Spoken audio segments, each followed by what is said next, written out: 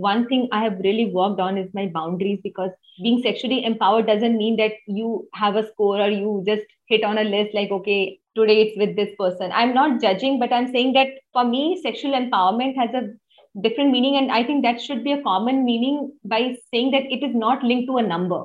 You being sexually empowered has nothing to do with the number of partners you have. बेशरम, बदतमीज, छी छी, गंदी, चल हट, तौबा तौबा, ओहो, bad Betty.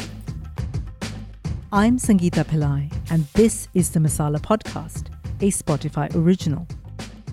This award-winning feminist podcast for and by South Asian women is all about cultural taboos, sex, sexuality, periods, mental health, menopause, nipple hair, shame, and many more taboos. Join me around my virtual kitchen table as I talk with some inspiring women from around the world, exploring what it means to be a South Asian feminist today. On this episode, I speak with Pallavi Banwal, who works in India and is a globally renowned sex and intimacy coach. She has counseled thousands of people, helping them understand, navigate, and improve both their sex lives and intimate relationships. Pallavi has helped millions through her YouTube and other social media platforms, where she talks about everything from BDSM to bisexuality, from masturbation to sex toys. I loved chatting with Pallavi. She is so honest and open about her background, her sexual experiences and relationships, as well as the joy of finding her own sexuality and her work. I used to be a very shy girl. Like, I used to be so intimidated by if there is a boy standing next to me. Like, there has to be like a mile's distance, preferably. I was so scared. I had my own family trauma, which kind of led to a low self-esteem. So went through my own, I would say, bucket of life's issues. I think the good thing was that I decided to turn my struggle into a cause or an inspiration, my personal inspiration to do something and ensure that no one else goes through what I went, be it sexually objectified in a relationship. Like, okay, am I there just for my body, or, my identity matters? Am I just a body? So I used to go through all those emotions and not knowing anything further. So I strongly believe in, like, sometimes I come across, because, different people have different thought processes, but I feel that sexuality to me is very sacred. It is more than exchange of bodies. It is exchange of energies. There are emotions, or at the very bare minimum, there is the safety involved or health involved, like a lot of things that get involved, and we don't think of sexuality on those terms. Can we go back to something you just said about your own life kind of was a little bit difficult growing up? Are you happy to talk about that a little bit? Yeah, sure. In fact, sometimes I feel I'm very blessed to see all these, like it's literally like a movie, or maybe a novel where if I look back at my life, I mean, it's the perfect food for a novel. So mom had an affair, and she had an affair because she was not really happy in the marriage. Because she was dependent on my father, she could never kind of, walk out, or she stayed in the marriage, but the affair was not disclosed. Thereafter, like, my father got to know about it after 10 years. He is into palmistry, so he was reading my mom's hand, and he just kind of made this up and said that, I find that there is something that you're hiding from me from the lines of your hands. Oh so, my God. so she was already under a lot of guilt. Yeah. And she thought that, it's the time that she should tell him, because like, now they are involving, all gods and divine being into this. So, and then my father left her, like, not legally, because she never divorced him. But my father separated from her, and he went on to have his own affair, which was a full blown affair of like 25 years. Wow. And as a child, I grew up seeing all this, because all of this happened when I was like 8. And I think one interesting thing that stood out for me is because there were so many relationships involved. My mom had a relationship, my father had a relationship. I saw my father's relationship. My mom's relationship was over by the time, like, I was. It happened before I was born.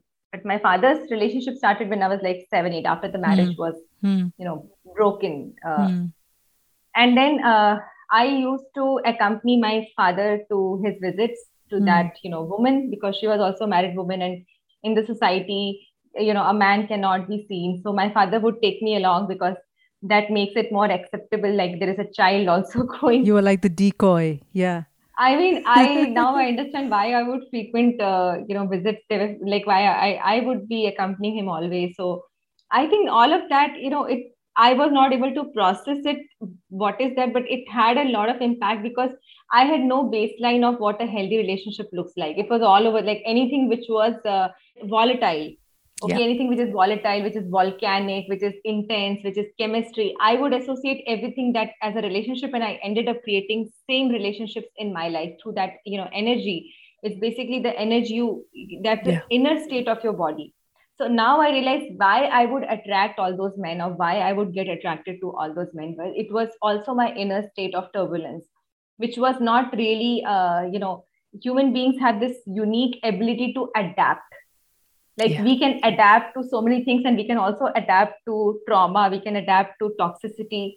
So that's how I think the downward spiral of relationship failures after relationship failures, like so many relationship failures. And thankfully I kind of, because I know so many people who are still into the throes, like they still struggle, they have no way out. So I'm Yeah. very glad that even after all this has happened, I was able to, I came out. What are some of these relationships you chose then, do you think, now looking back? So I had low self-esteem, and I felt that relationships will give me that value. Yeah. I felt lacking in myself. Like I Yeah. lacked that value. Yeah. Being in a relationship gives me that value, gives me that Yeah. completeness. So for that, like it would happen, like I was ready to fall in love with the first man who was going to give me an attention. Yeah. That's how desperate I was. Yeah. Even someone meeting me. So one thing in my mind was that marriage is a way where I can escape this dysfunctional home. Like I had this, girls get married and they go to a different home. So one was, it was my escapade. I knew it very clearly that the only way I can escape this home is I get married to some other guy, move into Yeah. his home. So that was number one. And secondly, I longed for that family. So I was very desperate. And I remember, I would give those kind of indirect cues to men also Yeah. to show my subtle interest. Yeah. And knowing that there is a desperation, and Yeah. I went to any extent. So I never thought, in my mind it was like I would never attract a guy.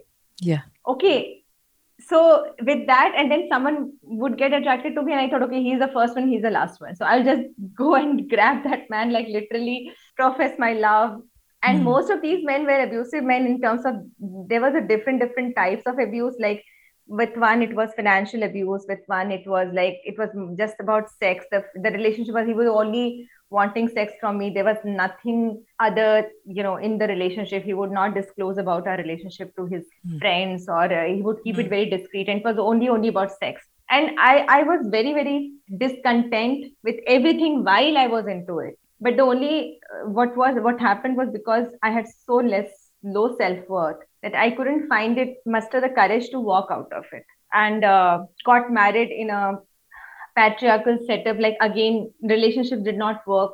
So I thought, okay, let's just get it legally signed so that the boy doesn't leave, because all these men left me. So I thought, okay, now the only way is to just go and straight away get married, because then there will be a legal thing attached, then he will not be able to walk away. Like I was so scared of abandonment. So I went ahead, married the first guy who liked me. Like first guy who liked me, I just got married. I thought, okay, profession, okay, and then educated, nothing else, like no discussion of compatibility. I just made up my mind that, okay, if the boy is earning well. But then after the marriage, I found that the family was very patriarchal. I stayed in the marriage for 5 6 years, because again, I did not have courage. I thought, okay, I need this marriage for survival, I can't survive. It was only after he left country for 2 years on a a different assignment out of the country, that for those 2 years I was very obese. Like I was 80 kgs. Now I'm 66. I just took on food to kind of deal with that, emotional trauma. So emotional comfort. The moment he left, like within 15 days, I lost 10 kgs without doing anything. Wow. Yes, I tell this story because, and even I'm coming up with a workshop where I tell that a lot of body weight issues are because of mental health. We don't talk about this, we talk about body positivity, but I'm saying that if you are under stress and you are gaining fat, you need to let go of that fat. And that is what happened. Like, I would now understand that the moment my husband left, I was so relieved. I just lost 10 kgs. Like, Yeah. and that was my sign. So, but then Yeah. again, I went into other relationships, which was like, you know, Yeah. abusive, like financially, sexually, this same thing. It's like, you know, repeat on the repeat mode. Yeah. Yeah. My last abandonment was like the man left me. That was when I came, like literally came to my knees. Like literally, I felt that one of my friends said that, Pallavi, you are growing old. I don't know if it is true, but it just hit me. So he said, Pallavi, you are growing old. Right now, you are in your 30s. You are going to be in your 40s in 2 or 3 years. But in your 40s, you would not be able to deal with this. It's up and down. Yeah. Yeah. Yeah, he said that you better be vigilant and do something about it because, right now you still have the capacity. And I could feel that I'm going somewhere, I'm losing myself, I'm losing my peace, everything. Like, I have a Yeah. child. Yeah. So one of the concerns was me, he can't see his mom crying and, Yeah. Yeah. staying hungry all the Yeah. time, which Yeah. I Yeah. did. Yeah. So then I went to therapist. I always believed in therapists, but none of them where so like quackery is so prevalent in India. Glad I found a good therapist. Like, he's a good Yeah. therapist, and this is where yeah. Yeah. And that's where your journey to becoming who you are today started, I think, wasn't it? Hmm.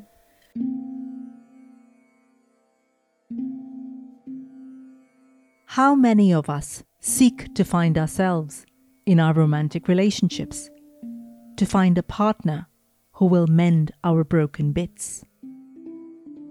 So many of us feel that when we find that perfect someone, we will then be whole again. And sometimes, even when those relationships don't work, we still stay because we fear not finding another person who will love us, because we wonder who we would be without our partner, because we're afraid of being alone. We tell ourselves maybe it's easier to just stay. What do we do then? I don't have the answers, but I guess a good start is reminding ourselves that we are complete, that we were whole right from the moment we were born, and that only when we have the courage to destroy the good enough do we get to what's truly good for us, to become the magical, glorious, powerful people we were meant to be. So, what led you to become a sex educator, and why do you think that's important in the world? Because, for me, my relationships, my presence in my relationship was just limited to sex. With my husband, it was again a sexless marriage, so there was no sex, and thereafter very strong. So I could see the both multiple aspects of sex. One, there was sexual objectification.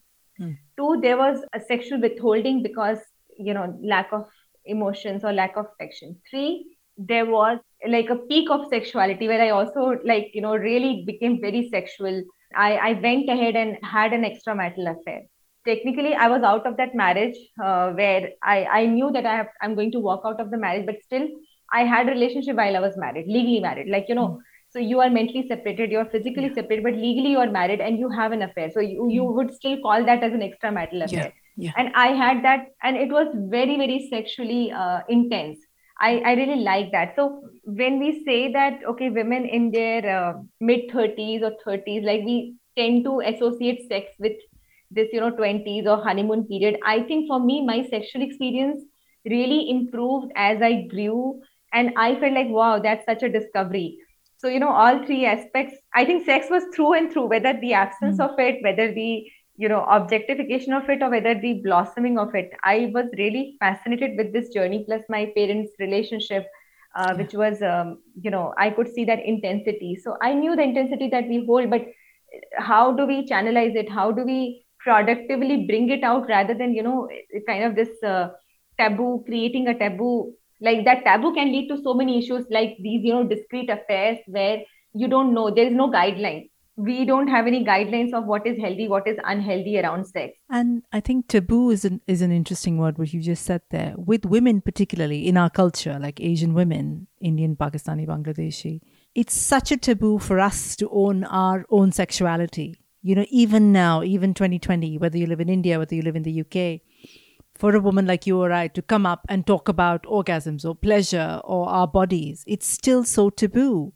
And I think personally, and I'm sure you think that sex is really, really important for us, for our kind of health and our well-being. What sort of things do your clients bring to you when they come to you, South Asian women? Yeah, many issues. And one thing I have seen increasingly is because traditionally sex is thought of as a man's domain, like, a man is sexual and a woman is not sexual. But I've seen the opposite in marriages where women crave for sex and in the marriages, and men are people who are not interested in sex. I mean, yesterday itself, I had a session where they have a love marriage of like 15 plus years, and they have everything going good for them except for, that man is not interested in sex at all, like 3 months, once in 3 months. And then she is not in the mood because she thinks that she doesn't want this. She wants like either you do it regularly. Yeah, or you don't. Yeah. Completely understand. Now the man said that, Pallavi, I will be very honest with you. I will tell you that I like her so much. Because she's my high school sweetheart. So we have literally grown together, and I love her so much. I admire her so much that I cannot imagine myself to be a devil with the dick. Yeah. So that is such a conflicted, yes, association of sexuality. That sexuality is something that you can't do this to her because she's so, and that's how we are brought up. I completely get that. So she's so pure. She's the object of his affection, and she's this kind of on a pedestal that he can't do that to her. That's what I'm getting. Is that what he meant? I mean, he couldn't see himself as a person who is, because love making typically they show it as a lot of grabbing, groping, snatching, Yes. He didn't want to do all of that. Something so dirty with someone he loved. Yes, and I think that right there, epitomizes how in our culture we view sex. It's like this dirty act. It's like this aggressive thing. It's something you do, and it's an awful thing. And we don't really think about it. We're not taught really in our growing up years to think about sex as something that is part of a healthy marriage, that sex is something that's part of our health, really, for women. Like sexual health, it's important, and it affects so many parts of your life. And do you find that this is normal? I say normal, but do you find that a lot more women are wanting sex, whereas the male partners don't? Do you find that in your work? Yes, a lot. I've been getting queries from men also about their wives not interested. But I think the queries from women, either they outnumber men or at least they would be equal. Definitely no lesser. We've been taught that female sexual desire is elusive, that men always want sex, and that women rarely do. This is entirely different from what women say to me in my workshops. The women I know enjoy sex. They seek exciting sexual adventures. They desire and want to be desired. The other myth we're sold is that as women grow older, we're less interested in sex. We're taught that all older women want is garden centres and pots of tea. Nothing wrong with either, but you know what I mean. And if you're an older South Asian woman, you're just supposed to mind the grandkids, knit endless socks, and watch those dreadful TV soaps. When will we start to understand that women, both young and old, are interested in their bodies, in their sex lives, and their glorious orgasms? What other issues do people bring to you as a sex coach? What are the kind of things you come across? The erectile dysfunction, erectile difficulties of men, which could be age-related, which could be, it is so common. erectile issues like premature ejaculation, erectile dysfunction, where you are not able to have an erection, hold an erection for an intercourse. And the way we have understood sexuality, it is something like it's the unmissable. You can't have sex without intercourse. That's how. And I've been looking at work of a lot of therapists, sex therapists, where they say that intercourse is okay, not like it's not really the mandatory or the something indispensable, like lesbians have sex. So I totally agree, but when I shoot out this idea, I mean, there's this another industry which is thriving, which is saying, okay, you have to get erection at any cost. Yeah. I have had a woman, like they are a newly married couple, Yeah. and I can tell you that I can really predict what is going to happen in their life 5 years down the line. So they are a newly married couple, and she said her husband is sitting beside her, and she said that for me to get an orgasm, I need a really good, hard, and thick erection. Like, I felt like, oh my God, poor guy, because he's under so much of pressure. Pressure. Exactly. Like good heart, like the good heart and erection. Like, okay, I have to, and I think that's where most men are reading, because they feel they have to get this good hard erection. It is something which is not really under their control, and the more they think about it, the more it interferes with the erection. Yeah. Exploration is a relatively a very smaller chunk of Indian audience as of now, because again most people don't it is taking them time to warm up to therapy. Okay, like we can see a sex coach, or we can take counseling, therapy are something which is very new in our culture. So unless something very life change, like it is very life altering happens, they don't come. So sexploration is something I do get queries where people have a good sex life. We are not at that stage where we are saying, okay, how we can enhance or elevate our experience by taking an expert help. Though I get queries like this, I have gotten queries where couples are having good sex life, but they say, okay, what more we can do. Majority of these are problem oriented statements where, like sexless marriages, either by choice, like one person not interested, or either by physicality, where there could be vaginismus, like the woman, her vagina is too tight, she there is no intercourse can happen. The very weird thing what I found is most of these unconsummated marriages, they come when the family is pressurizing them to have kids. They have a 2-year sexless marriage, unconsummated marriage, they could not have sex, and now the family is pressurizing them. So that's the hypocrisy of Indian society, that we are covertly talking about, okay, when are you guys having sex? I mean, Yeah. Or we're not even like concerned about whether they're having sex or not. It's just, where are the babies? Like that's the... So if there are no babies, then you're like, okay, then why you're not having sex, rather than anybody being interested. And they are so ashamed. Like they say, okay, now we have to tell them that we are not even having sex. Like the family. It has to come to that. Do you think in Indian society, attitudes towards sex have changed at all in the last kind of 10 years maybe? Do you see it changing? I mean, not really at a broader scale, because if you talk about, our parents, no, there is no change. So kids don't kind of go and say, okay, our parents, we can talk about sex with them. That is not happening. But at the level of millennials and Gen Z, I do see a change happening. More in Gen Z, and then now they call it as an alpha generation, I guess. So 2000 born plus. So I see them very much interested in content. Like I know I have a lot of young audience. Like they are youngsters, but none of them can speak about it. I remember on LinkedIn, I also post a lot on LinkedIn, which is a professional network, and a lot of people said that we don't. Although my posts are very scientifically driven, they say we can't like our post because LinkedIn, you will get to see. So your boss will get to see which post you have liked. So they don't want anyone to know that. So basically what you're saying is that while there is a change in their own internal mindset, it still doesn't feel acceptable for them to be seen talking about or consuming that content. And I feel like, but from my point of view, I've left India now, 16 years, like none of the people that I knew were doing the content say you're doing. Or any of the sex educators like Lisa Mangaldas or Seema or any of these people.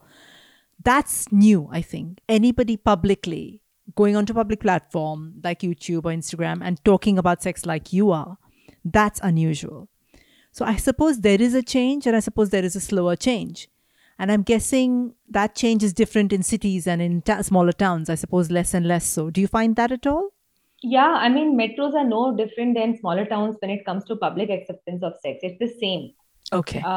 It can be happening in close circles, like, you may have a close, intimate gathering of friends in a drawing room, and you may talk about it on a couch, but not on internet or not anywhere where you are to be seen. Where you have seen as public. Absolutely. Talking about kind of our culture, and the culture we come from, you talk a lot about kind of the mythology in our culture and old myths that are connected to sex. Can you talk a little bit about that? I know that it's something you really like to talk about. Yeah, so I mean, we are, a religious country. Like, I would say, broadly speaking, by and large, we are a religious country. And I think that's where you actually talk about sexuality, because religion has really relationship with sexuality. If you see during, so there is a festival which is Durga Puja. It's a Hindu festival where they make these idols of, mud. These idols are kept out like while they are being sculpted by the sculptures, and these idols don't have vaginas. Any idol of a god, you look at them.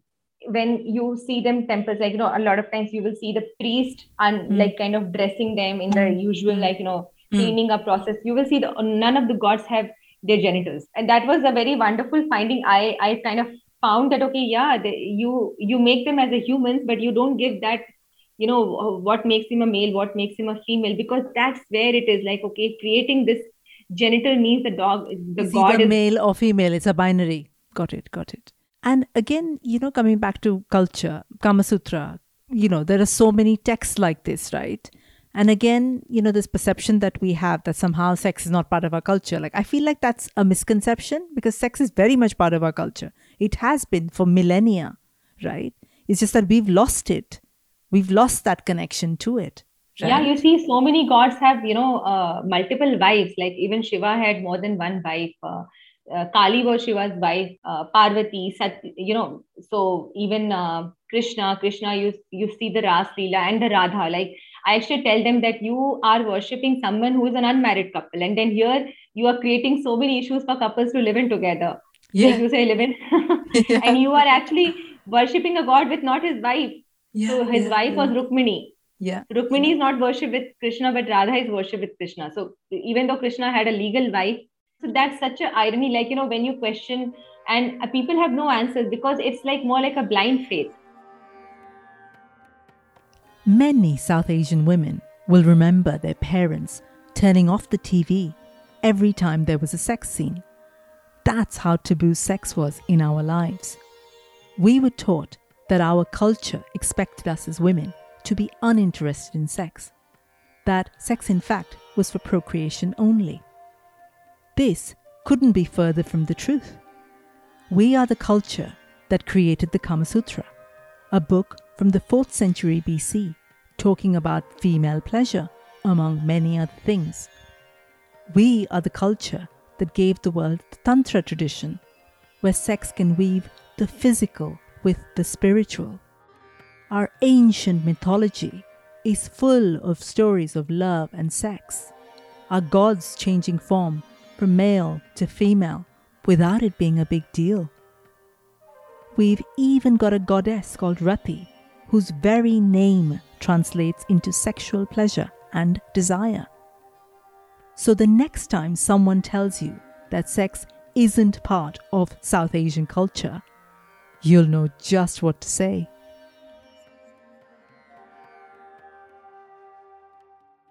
With the couples who come to you or people who come to you, have there been any stories that have stood out for you, like that's really helped you or inspired you? It's like your work, how that's changed people. Yeah, I mean, I also happened to get a testimonial from this client of mine, and she said, so she grew up with very iconoclastic values on sexuality, like, okay, it's dirty, it's shameful. Parents were very discreet about their own life. She has no idea of her parents' sex life. Like most clients, I ask them that, okay, what is about? So they're looking at me as like I'm talking Turkey.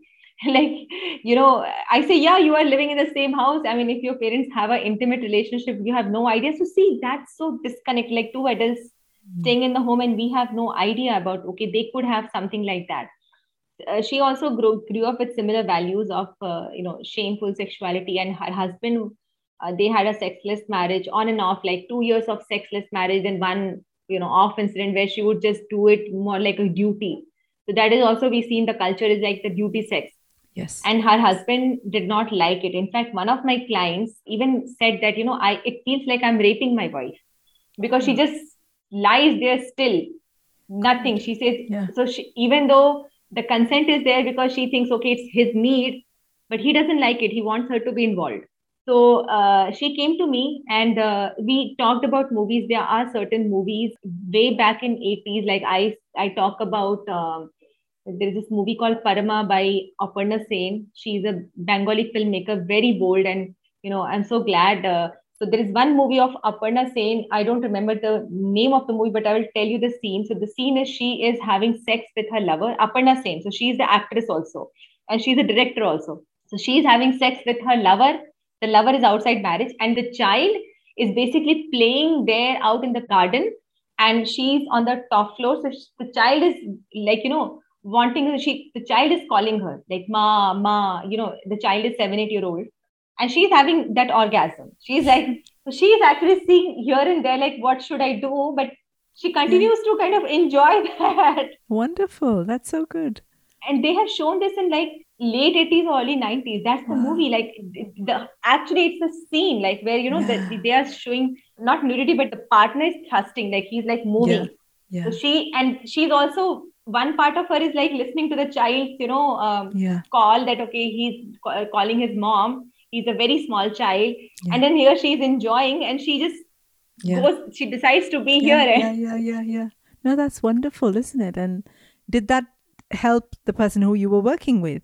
So I shared some of these movies because they have seen the only imagery of sex is around porn. So they don't know that, okay, human emotions, mom, or I think, so yes. Tell me, Pallavi, how has this worked? So you obviously work with a lot of couples and a lot of people, and you've helped, I'm sure, a lot of people in navigating their sexuality and sex life. How has this work changed you? Okay, that's a good question. So I think I also believe that the way, we have been brought up, what I've been seeing in the best of the best cases, people have so much of baggage about, what they have grown up in their childhood, because families are not really functional in the ideal sense.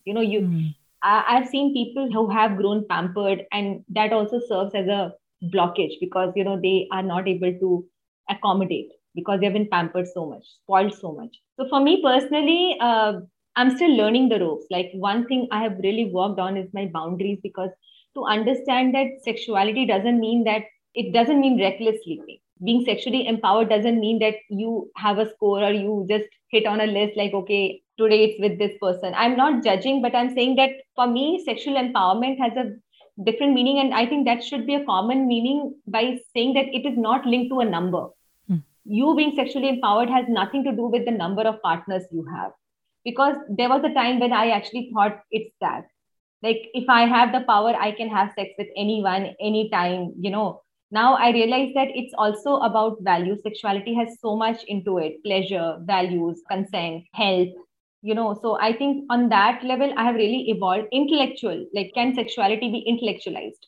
It has always been physicalized, like, Yes. So I think that intellectualization of sexuality is very, very, I have really found myself so sexual, even when I'm sitting in the mid of a concert, just enjoying that music, and it turned me on. And there's this guy sitting next to me, and that, chemistry, that tension, I would just enjoy, and I would hold on to that. Like, that holding on is so, so powerful, rather than just, sometimes letting it go and do it. So we don't understand those layers of sexuality. Like, it is not just you do it. It's not a set of things. It's a place to be. Absolutely. And that's so beautifully said, I think, because I think what I find, and I think you touched upon this at the beginning of our conversation, that sex isn't something you just do in the body. It's beyond that, isn't it? It's kind of to do with our spirit. It's to do with our soul. It's to do with, I don't know, a lot more than just a physical thing, I think. What's next for you, Pallavi? So I am finishing touches on my toxic relationship, how to overcome and recover from a toxic relationship. And I have got a very good reception. You know, like everyone is saying, like, oh, this is so common. Oh, I would be interested. Like this is something which is so relatable. So I'm working on this online course, and I've also launched a offline workshop on art of intimacy in Delhi, where we are calling a group of people, and we will be talking, experiencing intimacy on different levels like sensuality. There is no sexuality, but sensuality, spirituality, emotionality. So on all those levels, we are trying to create a experience around intimacy. So just to kind of normalize these topics in a very dignified and graceful way, like that dignity, grace, and refinement is so needed for this subject. Sounds wonderful, and I can't wait to see and hear about all the amazing work I'm sure you're going to do. It's been such a pleasure speaking to you, Pallavi. Thank you for being on Masala Podcast. Thank you, Sangeeta. I'm Sangeeta Pillai. Thank you for listening to Masala Podcast, a Spotify original. Masala Podcast is part of my platform Soul Sutras. What's that all about? Soul Sutras is a network for South Asian women, a safe space to tell our stories, to hear inspiring South Asian women challenging patriarchy, a space to be exactly the people we want to be and still feel like we belong in our culture and our community, and ultimately a space where we feel less alone. I'd love to hear from you, so do get in touch via email at soulsutras.co.uk or go to my website soulsutras.co.uk. I'm also on Twitter and Instagram. Just look for Soul Sutras. Masala Podcast was created and presented by me, Sangeeta Pillai, produced by Anushka Tate, opening music by Sunny Robertson. Besharam, Badtameez, Gandhi, Hi, bad Betty.